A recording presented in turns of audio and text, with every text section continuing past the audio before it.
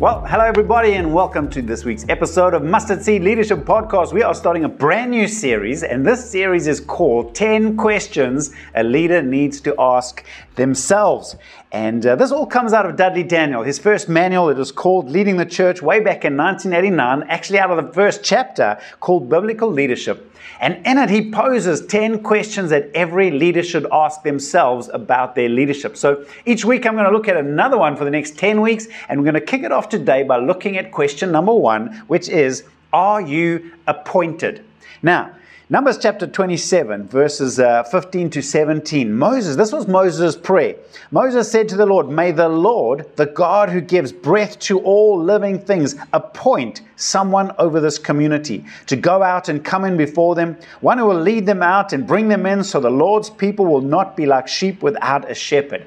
May the Lord appoint someone. Now, that word appoint means to be assigned or to be put in charge. And the big idea behind this is it needs to be the Lord who appoints, not self-appointed. There are too many self-appointed leaders, too many self-appointed apostles and pastors and preachers, or elected by the church. Many are, well, I've been elected by the church, so surely that means I'm God's man of power for the hour. No, are you appointed by God? That's the key question. This was something that Paul was convinced of. And so when he wrote the letters, most of the letters when he's writing to the church in Corinth or Galatia or Ephesus, wherever it is, you'll notice in the beginning that the first thing he does is qualify the fact that he knows that God has appointed him to the task. Let me give you 3 quick examples. 1 Corinthians 1 verse 1, Paul, called to be an apostle of Christ Jesus by the will of God. Not his own will, not his own desire, but by the will of God. 2 Corinthians 1 verse 1, Paul, an apostle of Christ Jesus by the will of God. 1 Timothy 1 verse 1, Paul, an apostle of Christ Jesus by the command of God, our Savior, and of Christ Jesus, our hope. In other words, Paul knew that what he was doing by the appointment of God. And this is huge. Well, in fact, let me take you to 2 big questions. And the first question is, why is it so important that as a leader, you know that God has appointed you? And the fact is that when we look at the life of Jesus, Jesus lived a very sent life. Especially in the book of John, how many times John said, the Father has sent me. I only say what the Father has sent me. Jesus lived with this amazing conviction, I'm here doing what I'm doing because the Father has sent me to do it. And the big understanding behind this is if you're living a sent life, then you know that behind you, whoever sent you is giving you the authority and power to get it done. So if we want to grow in our leadership, effectiveness, and authority, the more convinced we are that God has appointed us, God has commissioned, charged us and sent us, then you'll walk in a greater level of confidence. Not self-confidence, but God-appointed confidence. So, Jesus' authority came from the fact that he was sent by God. He was doing what God had appointed him to do, and so he could do it with God's power. Let me give you an example from John chapter 5 and verse 36.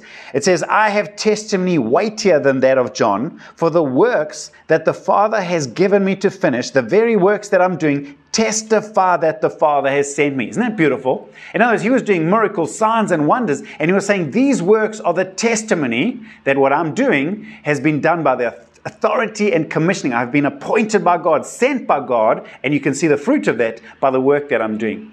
And I want us to catch the heart of this, leaders. The more we are convinced that God has called us and appointed us and sent us, the greater the level of authority that we can walk in.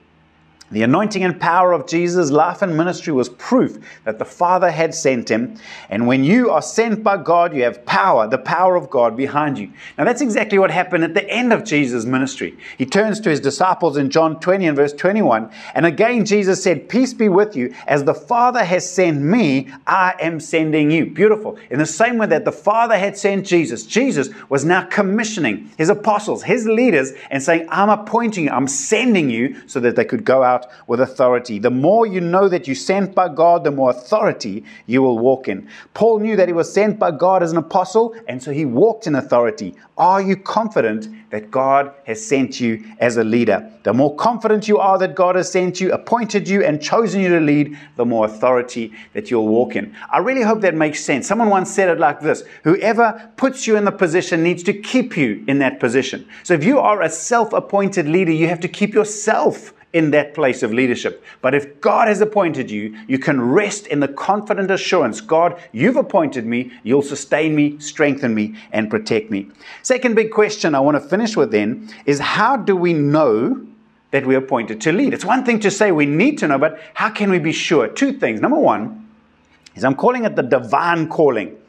And there has to be that prophetic sense that God has spoken. Now that could look different in different people. Everyone you speak to, they have a different story of how they know God had called them. But I like that the Bible always speaks about the testimony of 2 or 3. I believe to be called of God, there should be a testimony of at least 2. And I think one should be internal and one should be external. Let me give you my own example. When I gave my life to Jesus at the age of 17, literally within a few months, I had this prophetic sense inside of my heart, God's called me to be a pastor in a church. The desire never went away. 30 years later, it's still inside of me. There's this prophetic burning. This is what God's called me to. But that's not enough.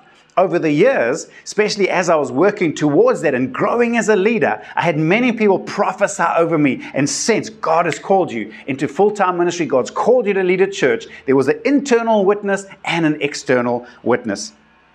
But then lastly as well, I think there's evidence of grace. In 1 Corinthians 15 verse 10, Paul said, by the grace God has given me, I am what I am, and His grace to me was not without effect. I love that. God's grace affects us.